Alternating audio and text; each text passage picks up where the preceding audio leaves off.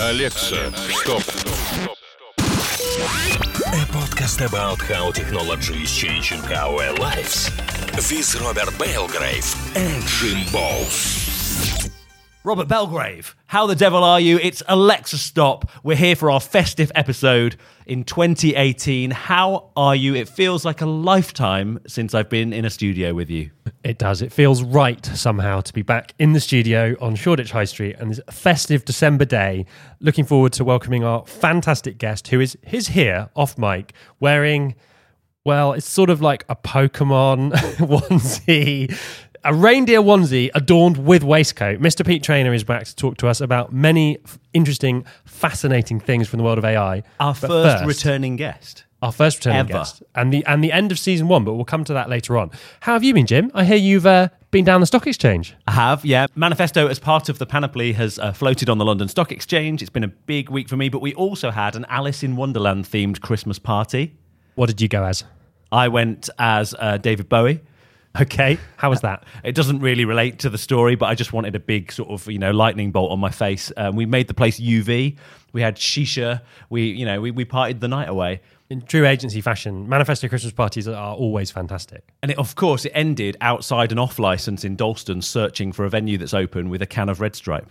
As is right. But now you're the CEO of a PLC, or a group company in a PLC and the innovation director for a PLC. Does that mean you can't misbehave anymore? No, I can do whatever I want on this podcast. Alexa Stop remains as it was. And of course, I did see you for Mexican food. We cooked together on Saturday night. We did indeed. We made a selection of fine tacos. I think the fish was my favourite, but The sea bream. The sea bream. I think maybe we should move on. Yeah? Yeah. Do you not want to talk about our tacos? They were homemade tacos, Rob. They were good. But I think the news is more important. But before we move on to the news, or rather as part of the news, I think a moment of silence for our dear friend Roger the Muscly Kangaroo, who sadly passed away today. That is sad. It's really sad. If you've never heard of Roger, just open up Google right now and stick in Roger the Muscly Kangaroo. It makes me slightly sadder than when Steve Irwin passed away. I mean, it was really sad, but it gave an amazing opportunity to his children, didn't it? Yeah, they've got their own series these days. So, the Irwins live on in our hearts and in our dreams and in our satellite channels. I feel like this is bad taste. Okay, Jim, a news jingle, please, for our fantastic listeners. Holy moly, jingle, jingle, it's the news, jingle, jingle, it's the news. With an extra jingly festive slant. And our first story this month is the Where's Wally robot. Where is Wally? Where is Wally? I think I'm looking at him. What? Hang on. Have you seen the robot? I've not seen the robot, no. So this was an amazing piece of sort of machine learning meets robotics. They used an image recognition algorithm and a robotic hand and a little camera, and you can show any page of a Where's Wally book to the little camera, and almost immediately the robotic hand will point out where Wally is on the page for you. What I noticed then was, Rob, that your hand, when you were doing the impression of the robot, which won't come across in the podcast, it was slightly limp in the wrist. Was that how this robot behaved? Check it out. It's exactly how it was. It sort of started with the sort of Salt Bay arm and then cranked down like a sort of pile driver to where Wally was on the page. So is it a little bit like an arcade grabber machine? Exactly. Do you think we've described that effectively? Adequately, yeah. Okay. And what do you feel about this? Is this something that takes us forward as a society?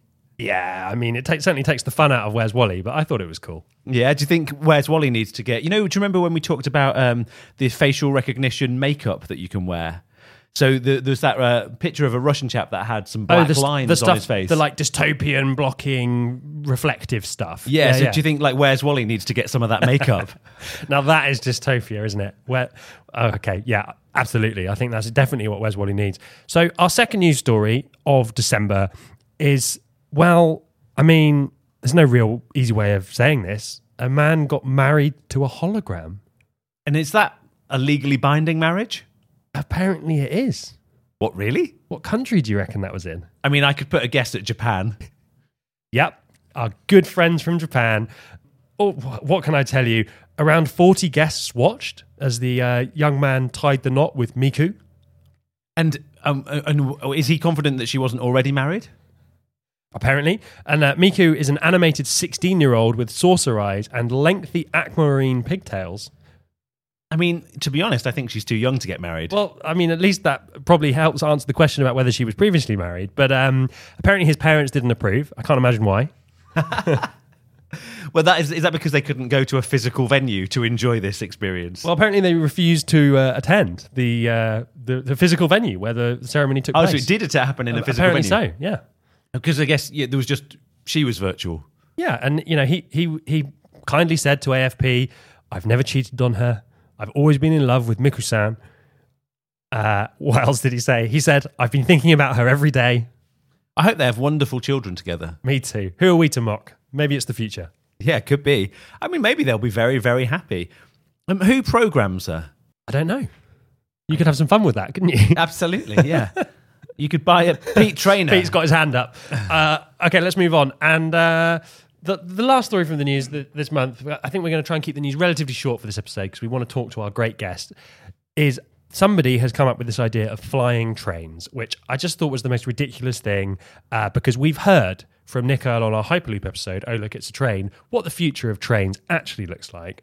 And these guys have decided that really what you need is a huge mechanical thing sort of tethered to a track that when the train gets moving, takes off into the air and sort of flies above a track and then comes back down again at the stations. What on earth is the point of that? I have absolutely no idea. It sounds but entirely pointless. it seems pretty pointless to me. So the track is still there, Yeah. but it's just decided to float above the track. Yeah. Is that so you don't? So if one needs to overtake another, it can go under it, can it? I mean, Isn't my only the assumption, tether going to get caught? My only assumption is the train was this kind of huge, quite wide vehicle in the CGI mock-up. So I guess you could have quite a thin track without the need for like the width of this huge vehicle, but you could get hundreds and hundreds of people onto this massive thing, and you just need big stations. So it'd have a bit of a run up, and then it would take off, Right. and then it would drop down again. I Seems don't think ridiculous. this is going to happen. No, nor do I. And so on that note, let's move on, shall we?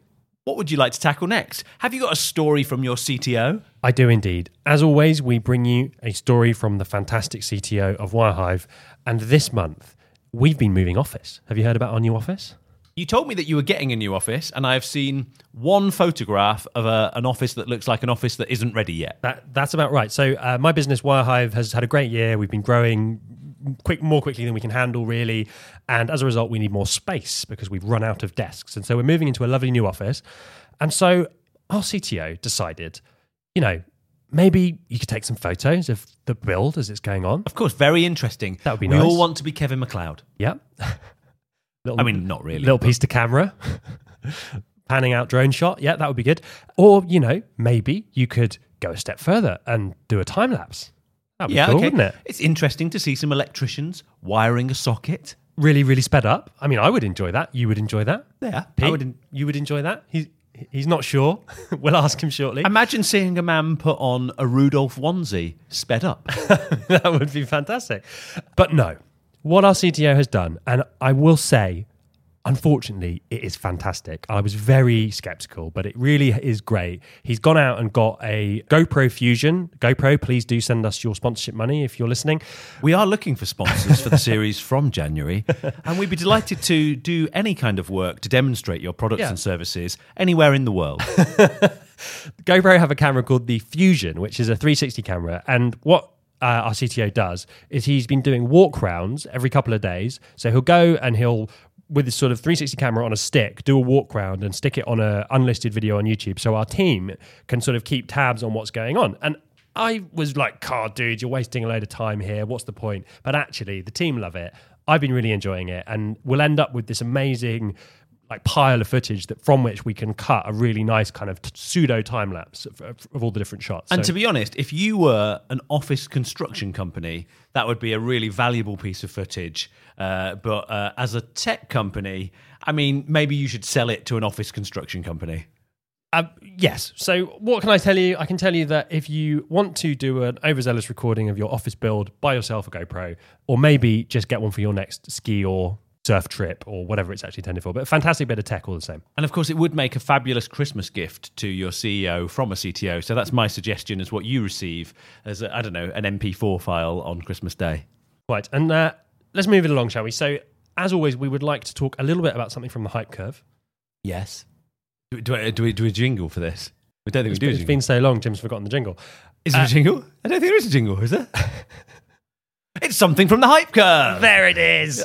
Is that what we do? I think so. Is it? I don't think we have a jingle for this bit. I'll have to listen to an episode. We do now. Well, Jim, I can tell you there is something from the hype curve for us to discuss. And it is a top trend that is predicted to be key on the hype curve for next year, which is do-it-yourself biohacking. Oh my goodness. Is that where you can biohack yourself? Is it like the optimized self taken into the biosphere? I guess so, yeah. I mean, look, the idea of this sort of transhuman movement where hacking technology and biology together and extending our humanity is becoming increasingly popular. And the prediction is that the technology has got so mature that in 2019, people will now be able to knock up these sensors and chips and augmentations themselves and insert them into their own bodies. I can't imagine what could possibly go wrong. And of course, we've talked about the professor at the University of Reading before, who was one of the early people to stick a sensor in his fingers. There is a train company in Sweden offering the opportunity to put your season ticket into a chip. So it's just an extension of those things, but it's going to get more exciting. Maybe we'll have temperature sensors. Maybe we'll have positive mental index sensors in our fingers. Who knows? Yeah, I mean, I think the ones people are really excited by are early detection of diseases, apparently, is quite a common one. So cancer, smallpox, stuff like that, which would be pretty cool. Do you really want to know? Yeah, as we've established from my DNA reveal, I'm pretty keen to know, but I can understand why some people would prefer not to. And I tell you what, since that you did that, I've actually done my DNA test, and I've also sent a poo sample away and had my poo tested for my microbiome kind of stats. I've not really prepared the results to talk about, but we could talk about that on a next episode. Maybe we'll getting some poo into a box is a funny thing to do, and posting it. Have you ever posted your poo? Several times says Pete on a rugby tour. No, I have not, and I'm not sure I want to hear any more about yours either. So why don't we talk about the other things that people love building chips to put in their bodies for? The other one is blood alcohol, which I think would be good. Can I drive? Get my phone out? Yes, I can. That would be nice, wouldn't it? About this time of year, you've been to the staff party, had a couple, not sure if you can drive home. Just stay for another and don't drive. Yep. I suppose that's also an option. So, I don't know. Maybe have a think about what you would do. We'd love to hear from you on Twitter at Alexa_stop. What would you add to your body if you could? Something magical. We'll find out. Something magical. And talking of tech that we'd like to bring back, I said that's tech we'd like to bring back. Actually, in this Christmas episode, it's about tech that I want. Festive tech that you want. What would you like, Jim? I would like to augment my reality. And the Christmas gift that I want, if I was an 8-year-old this Christmas, or maybe a 38-year-old, which I am, is an Iron Man Marvel face mask that you can wear, insert your phone into, and create an augmented reality game all around you. So, let me get this straight. You put a thing on your head. Boom. Right. And then you slot your phone into it. Yep. And you turn into like this person in this turns your whole like, house into a world of game action. And so you get like is it Jarvis, the Iron Man robot? So you get like a heads up display. And you can see things going on, and there's like little bits of shoot 'em up game action, and you get points for like, you know. Can you shoot stuff with your hand laser? I imagine you can. Can you hover about on your jet boots? You can do that either way. Can you break out of a homogenized terrorist base camp in the desert somewhere? You can, but it's kind of like the back of your sofa. And if you're really lucky, there might be some Toblerone left over. Do you get a, God rest his soul, Stanley cameo thrown in for Flea? No, it's an extra $1.99. Okay. Great. Sounds good. Available at Argos and other stores of a similar nature. And actually, Pete Traynor accidentally bought one because I was showing it to him. Didn't look that accidental to me. You know, the magic of one-click ordering this festive period. Indeed. Dangerous times. And so I think let's bring the man, the legend, Mr. Pete Traynor into the studio to enjoy a festive interview and to hear about his recent certification that he's received. I just can't wait to talk to him about blockchain.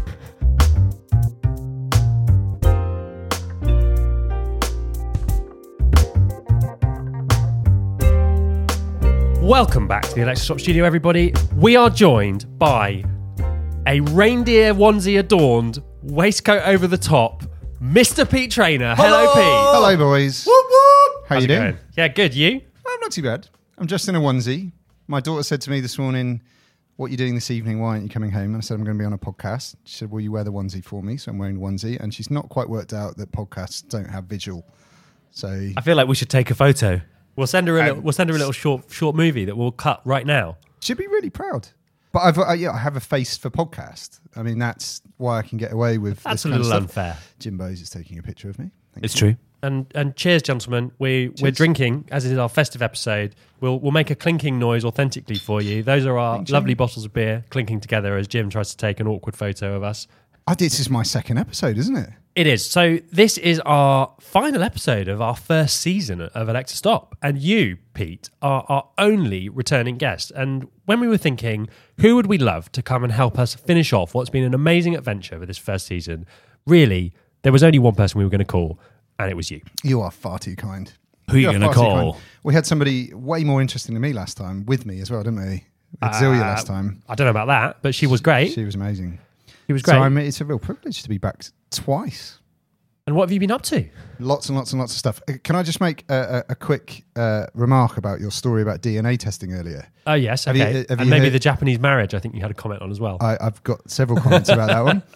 DNA first. Did go you? for it. So an amazing story that I heard from America a couple of weeks ago, only in America, about a lady that did 23andMe, Okay.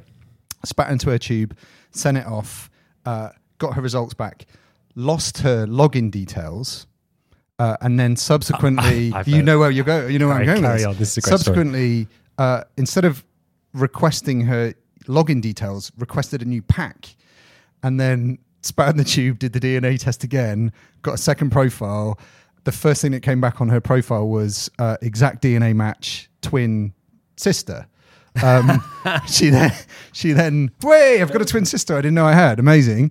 Her kids then helped her kind of run this social media campaign to track down her twin sister across America. 6 months they Can't looked. write this stuff, can you? 6 months they looked for this twin sister before they realised the DNA match was her first profile. It's amazing. I just thought it was amazing. I love that story so much. It's got a beautiful piece of sort of customer experience to it, of like, just the magic of technology, Just, just like- leading people astray. Can you imagine her face when she worked out that it was herself? Was she disappointed? Was she relieved? Well, my suspicion it was probably one of her children that had to break it to her when they realised what had happened. Amazing. Mum, there's no easy way to tell you this. I also love this idea that, potentially in a couple of months, couple of years maybe, 23andMe are basically going to allow kind of DNA clones of yourself. So that lady can actually have the twin sister that she didn't get. She should get one free. She should get a free Maybe that'll be twin a sister. 20 years from now, that'll be a tick box. Would you Exactly. like a clone sent through the mail? Yes, I would. Part of the I acquisition, love that free story. twin sister. I mean, love on that the cloning story. front, I have a friend who listens to this who has a dog he absolutely adores. Like, his great love in life is this amazing dog that he's got. And he knows who he is if he's listening, and I'm sure he is. And he genuinely would, if he could, clone that dog. So when his days unfortunately come to an end, he could have another one exactly the same.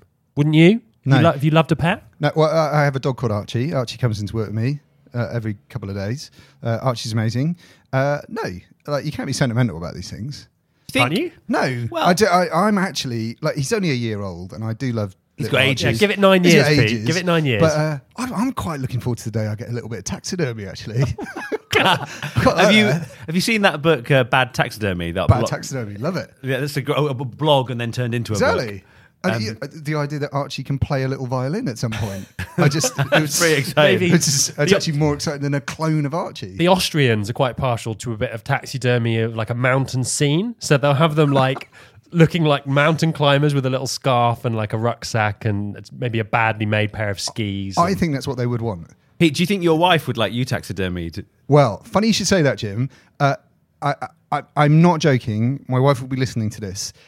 Fact, in our wills, I have taxidermy down inside a suit of armour. So, so we had this debate. Can't you just buy a suit of armour? It doesn't really matter if you're inside it then. No. Well, so you had this joke, right, for years that, when I die, I would quite like to be taxidermied or like body worked. Yeah.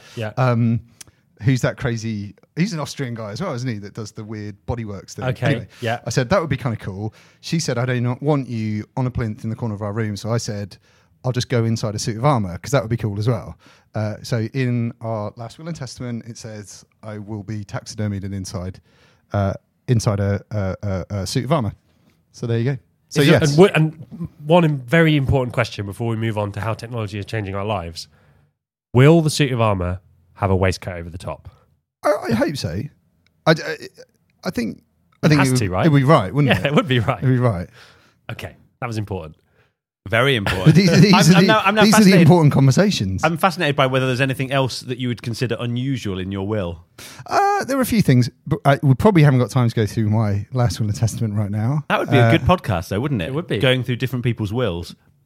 Yeah, it's a very personal thing. It is a very personal thing. But yeah, taxidermying me is in my last will and testament. Okay. Our solicitor was not impressed. Where do you go from that, Rob? I've been, talking to someone about media training recently, and this is the moment where you pivot. So let's pivot, shall we? Talking of death, Rob, I'm going to make this pivot harder for you. Okay. I've always intended personally to host my own funeral, so I intend to pre-record a set of material so that I can be on the screen, because I've just always wanted the opening line. I'm really sorry I can't be there today. And that's why that's always been my aim at my own funeral. Or a hologram. At some point in the next couple of years, exactly. That's what's something going on in Japan, apparently. And getting more exciting, yeah. I mean, either we're very, very good broadcasters or this is a total coincidence, but we are segueing quite nicely into some of the stuff you've been up to. Oh, yeah, we've been up to some really interesting projects this year. I mean, I'm going to say let's get it out of the way, not because it's not an amazing story, but because it's quite emotional. So let's talk about it. Let's meet the elephant in the room head on. What's been going on? So we've been doing lots and lots of work this year. Some amazing stuff. So we're an AI business. We do some really interesting stuff for corporate clients, but we also do as much CSR and interesting side hustles as we can. And I assume you're talking about my project with James. I am indeed. So a very dear, I'm going to get emotional, very dear friend of mine passed away in April this year, James. And for the year before he passed away, he was 24 years old when he passed away, we had been recording and cataloguing his memories. He had a debilitating condition called epidermolysis bullosa, which is a real mouthful, especially after a couple of beers. And it basically means he was born without the collagen in his skin. So it was this horrible, genetic condition that he was born with. So we've just spent the last couple of years with James cataloguing everything that was inside his head is the plan. And now what was really interesting about this project is if you can do it for somebody like James, you can do it for other clients and stuff. So we'd have this principle that if we can solve a problem for one, we can solve it for many. Solve it for James, catalogue his brain, then we can then take that off to our corporate clients and so on and so forth, and they can catalogue their knowledge. So it's like a knowledge storage system that we've been developing using AI. Right. Really, really, really interesting project. He passed away this year, but we've got this incredible corpus of information that is the essence of my dear friend and collaborator, James. It was just a really, really beautiful project. His parents have been behind it. Me and James collaborated on it.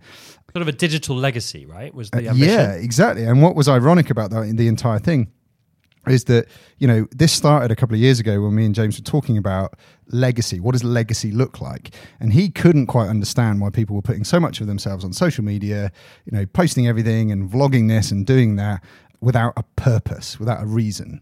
He really struggled with this idea of just kind of indiscriminately chucking pictures of your food up online or, tweeting about the weather or whatever it is. For a man that's lived with a condition that means that every day could possibly be his last, his idea of legacy is much more pointy, which certainly changed my perspective on a huge amount of the stuff that I do online and the huge amount of the data that I generate and so on and so forth. Incredible. And we did. And we've built this really amazing archive of a really amazing person. There's a punchline coming for this one in a minute as well. Okay. I've got two stunned faces in front of me. Well, I know I've got a question, but I was now waiting for your punchline. So I guess so James originally participated in a program called The Big Life Fix. That's right, yeah. And one of the things that you mentioned, and on that program they created, he's really into photography, and they created a camera that he could use more easily. And one of the things that you mentioned when we were chatting before we started recording was that you discovered 350 gigabytes of photos that he'd taken. Yeah, closer to 500 gigabytes. It was an astonishing archive. I got really close to his parents. I'm still really close to his parents, and they basically are technophobes. They don't understand all this kind of stuff. And they said, after his funeral, let's try and work out if there's anything on his hard drives that we, should know about, or subscriptions that we should cancel, and so on and so forth. We managed to hack into his computer, and we find this kind of archive of photos, 500 like gigabytes of photography that he's taken using this camera that they created for him on the show. Portraits of Danny DeVito, portraits of Davina McCall and Cheryl Cole and David Hay and Tom Holland, the kid that plays Spider-Man. Like, it just goes on and on and on and on and on. And what was incredible is how directed this young man has been at using digital to create a positive archive of everything that he was. Kind of ironically, when I guess the rest of us are chucking it about without any real purpose. Do you know what I mean? And it was amazing. I think what really stood out for me, so I've been aware of James for some time. I saw The Big Life Fix years ago, and we also interviewed Emma Lawton on this podcast, who was on the same episode, actually, weirdly, with her amazing watch that helped with her Parkinson's tremor. And I think some of the interviews I've seen with James, the thing that really stuck out for me was like you said, this sort of consciousness of fragility and how that focused his mind on, I guess, living for the day, but how that transferred contextually to digital and technology. It was like you say, like, if you're going to post a photo, don't post a photo of your breakfast. Like, go and take a photo of something amazing, or if you're going to share something, share something positive.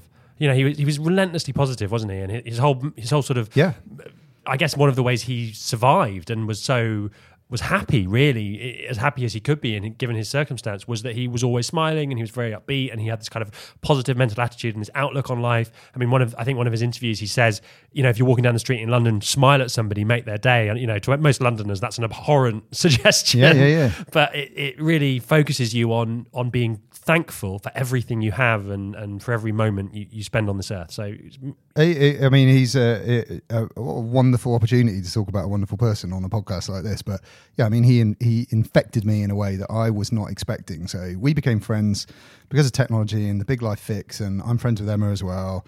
And I was introduced to James 2016, and some people were going, you know, he's 23, you're kind of 46 at the time. You know, what's this strange connection that's going on? Like, and you go like, this is a lad who in his head was like, it's like dog years. You know, he'd lived 75 years. Well, hadn't they told him he shouldn't have survived past 10? I mean, he'd already outdone the doctors by 10 years. Incredible. And I learned so much from this man that, you know, being able to do a project like this with somebody that it's definitely changed the way that I look on the world. It's definitely changed the way that we're developing technology. Obviously, people that know me know that I've written about this. You know, it's in the book, you know, this human focused technology.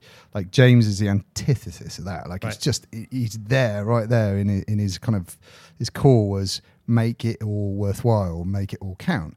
Yeah, awesome guy. And of course, as part of that, there was a piece of technology that you used called Bow. Yep. So the kind of, I guess the really interesting part of this was, you know, we weren't really sure what we were going to do with this corpus of knowledge, this sort of data version of James. There's a bot that we built, and you can chat to it online, which is really interesting, a bit weird, bit sort of dark. But last year we were at a conference and James said, what is that over there? And he'd seen this robot, and it's a really, really, really beautiful piece of technology called Bow. It's just stunning. And we're going to talk about this later. I have a problem with, you know, robots with arms and legs. I just think that's a bit weird. A robot should be a robot. Do you know what I mean? Like, a robot should be R2-D2. It doesn't have to be human, you know, looking. He'd seen this machine in the corner called Bow. It's a really beautiful piece of technology created by a company called Botanus. And he said to me, and I could see it in his eyes, his beautiful sparkling blue eyes, he was like, what if we could put my knowledge in that? Could we then send that to the kind of places that he couldn't go to? Yeah. Sort of share his stories. Yeah, exactly. So it was presence, wasn't it? It was this idea of like portable presence almost. Yeah, and also, you know, as part of the kind of joke, his wild, brilliant sense of humour was, this body that I got born with is naff. Let's find a body for these memories that, you know, is mechanical, that has a better version of me to do more than humanly possible. And I just think, and we just went, yeah, fine. And the guys from Bots and Us were really good, and they humoured us. And yeah, we did. We started to put James' memories inside this incredible kind of Amazon Alexa on autonomous wheels. It's a really interesting project. Challenges my view on what legacy means. I mean, look, we could go in so many directions with this fascinating topic. I think how technology changes people's lives, right? I mean, for James, I think it changed the way he lived while he was with us completely, as he said many times. Without technology, he wouldn't have been able to get around, motorized wheelchairs and technology to help him drive. And A semi-autonomous car. yeah, I mean, insane, right? Some of that stuff. And then this idea of digital legacy and this sort of footprint you leave behind. And then you almost get onto the sort of future-facing stuff about, the singularity, and would you transfer your consciousness to a machine if you could, so that you would knowingly or otherwise be able to live on, and even for your loved ones and those around you, if not for yourself. I think it's such an interesting topic. Some of it, I mean, it gets a bit Black Mirror when you start going in that direction, but I mean, it challenges a lot of norms, doesn't it? Definitely. I think so. Amongst these challenges, though, there is, of course, how the mainstream media still sort of depicts artificial intelligence and what is commonly available to, say, mass media. Yep. And one of the things I love, I saw a talk that you did. One of the things that you have is a collection of bad stock photography. Oh, yeah. Of Pensive robots. robot. It's growing in volume every day. And so you've got a robot wearing a hoodie.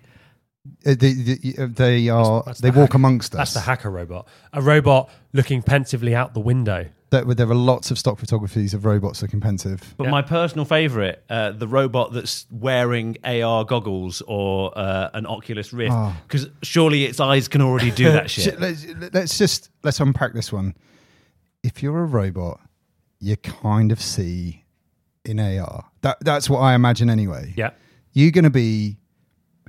When the singularity happens, the robots wake up. It won't happen, but let's just roll with it. And you are given normal eyes. Yeah. You're going to be a bit angry, aren't you? As a robot. As a robot, you're going to be like, I'm a robot. I can have any eyes I want, and you gave me normal eyes. Where's my X-ray vision? Where's my AR goggles? I think there's going to be this collection of robots that get together who are really into old school shit. And they're like, I want real muscles on my arm. I want human muscles. I don't want my absolutely unfailing hydraulic arms. Can you just and if you go why are all stock photography robots white? Yeah, they're all shiny, sort of gloss apple white, aren't they? Why? I don't know. Is it so you can take a whiteboard marker and draw on them? It's a good question. So you can put a crash dummy things on the side of the head. but They're sort of maybe. modelled on crash dummies, aren't they? I always think, look, it's an interesting debate. I think aliens are the same. If you think about the way aliens are depicted in all literature, sci-fi, it's always roughly the same image. And I think AI and robotics has sort of fallen into that trap of this is what everybody identifies as a robot. So now anything to do with robots, we'll just do that. And it's like you say, it's that sort of glossy white iRobot type thing. I have in my repertoire that I was showing Jim earlier a story from the Financial Times from a couple of weeks ago of a group of Chinese scientists constructing a robot at a trade show.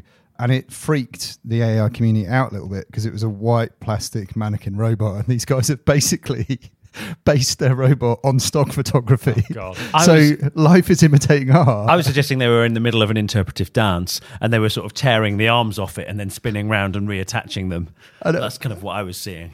But this is horror. Maybe it's going to happen, isn't it? People are going to go, that's what a robot should look like. Yeah. We have to be, white plastic robots. Anyway. I mean, look, we could get onto the philosophical debate of is sci-fi predictive or do we replicate what we've seen? And it can't be a coincidence that so much of what happens in sci-fi ends up becoming reality, can it? One way or another. Common sense. I'd like to think we're a bit more sensible than they did it on Star Trek. We'll do it like that. No, Gene Roddenberry. You're wrong. It's interesting to perhaps bring it back round to the story of James that we started with. That some of this relates to technology and hope as a concept. Mm-hmm. And even this sort of the slightly fanciful versions, sci-fi versions of things, which talk to doing things in new or different ways, are kind of a bit about hope, right? I think there's a lot about hope, but we also have to, just touch on stupidity. And I think quite a lot of the stuff that goes on in the media is basically stupid journalists and not data science people. So, science fiction's over there, data science is actually quite boring. We don't need robots to look like us. We're weird. We have weird appendages and stuff. We don't need robots to look like us. We don't need AR to mimic us. It can be more and better than we can do. So just put it over there. Talking about something completely different, last time that you were recording a podcast with us, you took a momentous decision in your life. And that decision was to invest for your children's future in blockchain. I should just drop the mic and walk out right now. Robert Belgrave is looking at me like, how's cryptocurrency going, Rob? Yeah, good. Yeah. Yeah?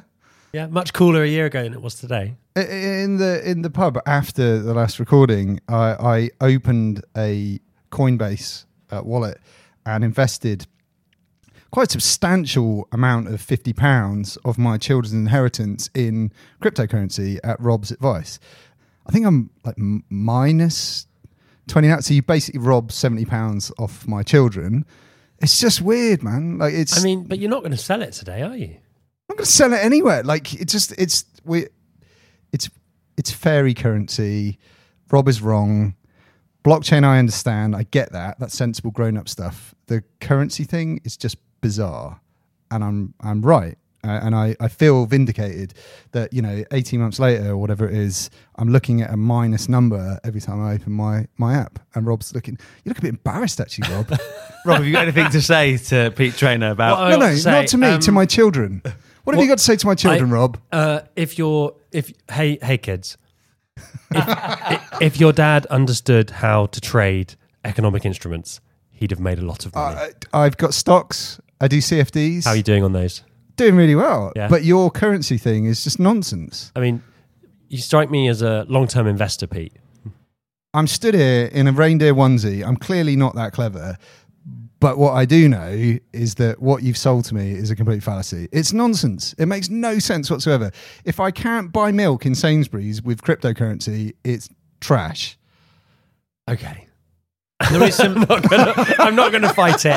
I'm just gonna concede today. But Pete, I like the fact that Rob's got to the end of 2018 and he knows his place. I look forward to having this conversation with you in a year, and in 2, and in 3.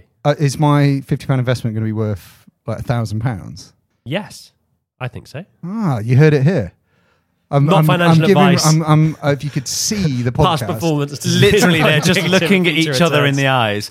And what I can say is what's exciting is that fortunately for your children, there is an Iron Man Marvel mask on the way to your house. Yeah, that's true. Almost as much money as I invested in cryptocurrency, I've also just invested in Jim's AR mask, Iron Man mask. Which I can tell you, Pete gave considerably more care and attention to the crypto investment as opposed to the one-click purchase of the Iron Man. Bezo has just done very well out of good on Amazon. One beer and then one-click buy on an AR Amazing. Iron Man mask.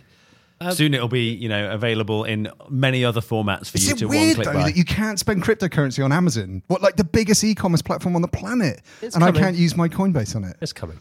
Really? Yeah. Really? You're an early adopter, Pete. Should we get away from the early adoption of cryptocurrency and its terrible falling value, meaning that we have the most humble Robert Belgrave we've had in the Alexa Stop podcast studio that we've ever had? And should we move on to the fact that even now you're still gaining new qualifications? I am gaining new qualifications. I study Alexa Stop. Like, I listen to it religiously. I think it's amazing. I love podcasts because nobody can see me. I suffer from crippling imposter syndrome. And the last guy that was on your podcast was a real, genuine professor, right? He was published, I think, over 400 times. Oh, crap. Part of Science and Nature 22 times, his team. Royal Society, I think it was. So Professor Stephen Emmett, who was head of computational science for Microsoft for 14 years. Just overachiever. I'm sure he's lovely, and I'm sure I'll meet him at some point. But talked his way back into walking again, having been told he would never walk again after spine surgery. Slow down, dude. Yeah. Do you know what I mean? Like, just leave something for everyone else. So, Pete, what did that do to your imposter syndrome? So the story is actually me and Emma Lawton went online to try and buy a doctorate, and that was I thought Dr. Traynor, Dr. Pete was going to be good, and it would give me some credibility in the AI community because I'm dyslexic and I have no qualifications. Couldn't get one for a reasonable price. You can get them, but it was quite expensive. They are available? Oh, yeah. What are we talking? I think, like, I'm not going to name the country in Europe because that would be bad for their reputation, but there are some countries in Europe that, $50, $60 you're a doctor, which is great. Wow. I was going to do that. I don't know what it means. Can you choose the doctorate? No, I don't. I think you're just a doctor. Okay. I think when you pay 50 quid, it doesn't really matter what you're a doctor at. Do you know what I mean? It's like frog biology or something like that. Right. Anything you want. What would you be a doctor of, Rob? I don't know. Blockchain? Doctor of blockchain. Pete, what would you be a doctor of? Doctor of cryptocurrency. Doctor of AI or something that made me credible. I don't know.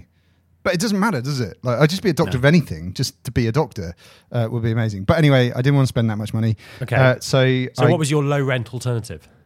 So for $35, I am now the Reverend Pete Traynor. Officially. Let's have a look. Officially ordained. I have in my possession a certificate and a letter of good standing, actually, from the United National Church. The rustling leaves of paper. Pete is currently holding... Could you read your letter of good standing to us? A genuine laser printed certificate. When I found out I was coming back on Alexa Stop, I contacted a reputable source in Texas, the United National Church, really lovely man, who sent me this letter.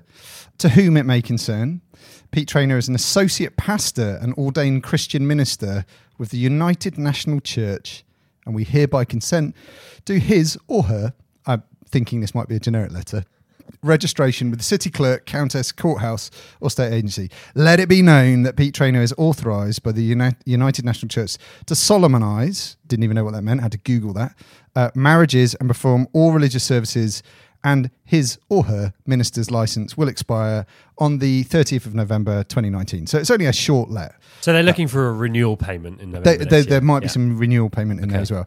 Pastoral charge, the United National Church will advise the appropriate governing body in writing of any changes in the applicant's status.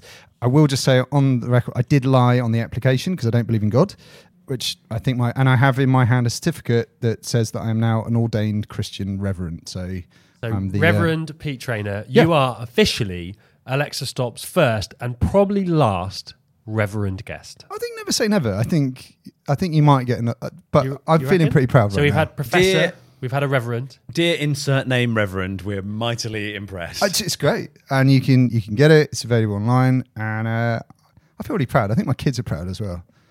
And have you talked to them about it? I had a really weird conversation with my son Charlie about it. He made this really strange comment. He's 9 years old, and he basically said, so-and-so at school says that we're all in God's hands, but I can't feel them. And I had to try and explain why he couldn't feel God's hands. And we've had these really interesting philosophical conversations about God and religion, all this kind of stuff. So then me coming home and going, I'm an ordained reverend, has confused him even more. Deeply confusing. I mean, sorry to bring it back to technology. But sorry, yeah. No, this is great. Are you going to talk about the laser printer that printed those certificates? No, Rob? I'm going to say, I think what we've talked about, what does legacy look like in this era of technology? What does spirituality look like in this area of technology?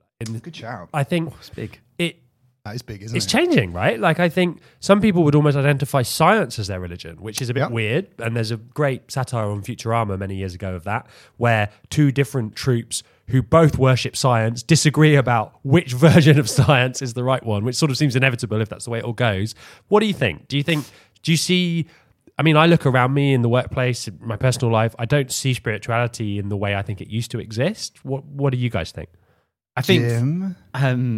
Look, I know this is dodgy ground, right? And it's not dodgy ground. No disrespect to people who are deeply spiritual or believe in religion. Yeah, I'm from quite a religious and spiritual family. I suppose I've always been highly focused on the things that I can affect in the present, and that's... I guess that's how I've channeled my sort of positive energy, and so that's always been my belief set, is to look at what are the things I can affect in the world I'm currently in. Yeah, I've never seen Jim look quite so sheepish in a response on this podcast, so I'm clearly close to the bone. Pete, I don't know. I don't even mind the fact that I am a reverend now. Like it's. You can comment officially or unofficially on this subject. Mate, I'm qualified to comment. Do you know what I mean? Like, I'm the only one in the room that's qualified to comment. Yeah. It's not like I'm not disrespectful for people with belief and stuff like that, but I think people's beliefs are changing on everything every single day at the moment. Like everything is being challenged. It's frightening, terrifying, and also really fascinating in equal measures. And I think in the next couple of years we're going to see some, interesting new religions and sciences popping up. Transhumanism, you mentioned it earlier, I just think it's a really interesting, philosophical debate about what it means to be people, what it means to have a legacy and so on and so forth. I like the idea that if we get AI to ingest religious tomes, we can have conversations with the deities that people worship. Like, it's going to be really fascinating in the next couple of years. Do you know what I mean? That we can actually talk to the people that we worship. I just think it's a really, really fascinating time to be alive. And religion will completely change because of that. And it's not rocky ground. I think it's brilliant for everybody that has a belief system that you can communicate with something that up until now has been something that is kind of ethereal. Do you know what I mean? Like, yeah, for sure. It's a fascinating time. I do think the barriers may become a little broken down by technology. Jim, you want to add something? I think what I'd like to say is that it's an appropriate time of year to be talking about this. Yeah. This is our Christmas episode. And I'd like to sort of bring that back around to something especially festive, which is, what is your perfect Christmas day? Ooh, my perfect Christmas day, family man. So watching the kids having a good time. With their freshly purchased Iron Man AR headsets? I didn't say it was for the kids. Okay. Did I say I bought it for my children? That's true. No. Sorry, no. They do not own a mobile phone. You need a mobile phone to slot in the visor. Okay. It's clearly True. for me. No. I love watching the kids I love being with the family, seeing what's going on, hanging out, and also just spending a little bit of time sitting back on Christmas Day and going, God, we're lucky, aren't we? Do you know what I mean? Like, we're really lucky. All of us. All of us, exactly. And it's a time, I think, for a lot of people who are in really privileged situations to sit back and go, could be a lot worse. Could be a lot worse. And even, you know, I think it's a great time of year. I am a Christmas person. And your biggest hope for 2019? Oh, professionally or personally? Both. Oh, okay. Professionally, I just want to keep doing the kind of work that we do and really trying to push the boundaries of things and people's perception of things, championing the message that, you know, it's all right for everyone to talk about what's going on in their world, personal, professional, whatever. And we're going to start providing lots of really wonderful services next year for lots of wonderful charities and things like that give people the ability to talk about things that they wouldn't normally talk to a person about. More on that next year. Can't talk about that right now. And so my hope for next year is that we continue to use AI in that way. But I think from a personal level, I just think I really just want to keep challenging what it means to be human in a world that's bonkers, frankly, and it's kind of an exciting time to be around. So keep doing stuff that upsets people or upsets their perception of what normal is. Keep meeting amazing people. Keep challenging the status quo, and just hanging out with good friends, drinking beer on podcasts. Lovely. That's like a Kevin MacLeod moment, wasn't it?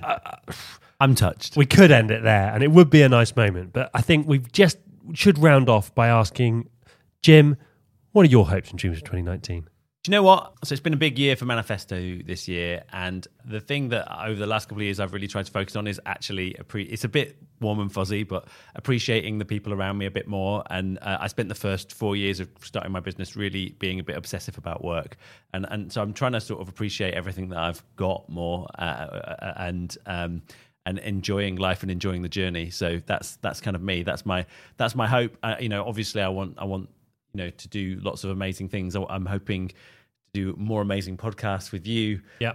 But really, it's about being grateful for all the amazing things that are already in my life. Too schmaltzy? No. Really lovely. It's getting a bit emotional here. I know. How about you, Robert? There we go. I was waiting. I'm like, I can't just say, well, my things. One of us was going to do it at some point. Make it My meaningful. things. Wirehive's going really well. You know, really delighted to have an amazing team of people working hard and growing and moving to a new office and doing all this amazing AI work with Microsoft and AWS and all this stuff, which is great. The journey of, I was recently talking to somebody about being a CEO and the life of running a bit fast-growing business, and they said, basically, what no one admits is it's like clinging onto the outside of a rocket as it takes off, and the best you can hope for is that you manage to keep a hold and just cling on to the thing as it takes off. I think that's probably reasonably accurate. And so my hope for next year is that as our rocket is really getting going again at the moment, I hope to cling on.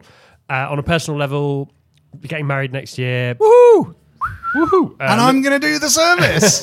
Reverend Trainer. You've got until November before it Reverend expires. Trainer I think that gig's already is taken. trying to elbow Jim out of Oh. of the duties.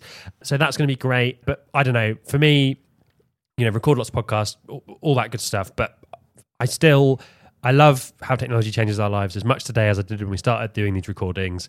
I think 2019, as every year from this point onwards, frankly, is going to be even more exciting in terms of what's possible, whether it's DIY biohacking, marrying a hologram, or just recording the memories of some amazing human being and creating a legacy that might not otherwise have lived on. So for me, happy Christmas, listeners. Thank you so much for your love and support. We really are always touched by the fantastic comments that we get. This is the end of our first season of Alexa Stop. It's been a real joy seeing us go to South by Southwest. We've done a live show a couple of times in London, met some amazing people, and we'll be back in January with the first episode of season 2 with some exciting new announcements that we'll save for then. We're available on Spotify, SoundCloud, iTunes. Please do like and subscribe. Thank you so much for your support, and goodbye. Much love. See you in Bye, 2019. everybody. I have a question before you stop. Go on. How do you consummate the marriage of a hologram? Best not to ask. Okay. Happy New Year, everyone. Happy Christmas. Yeah. Bye.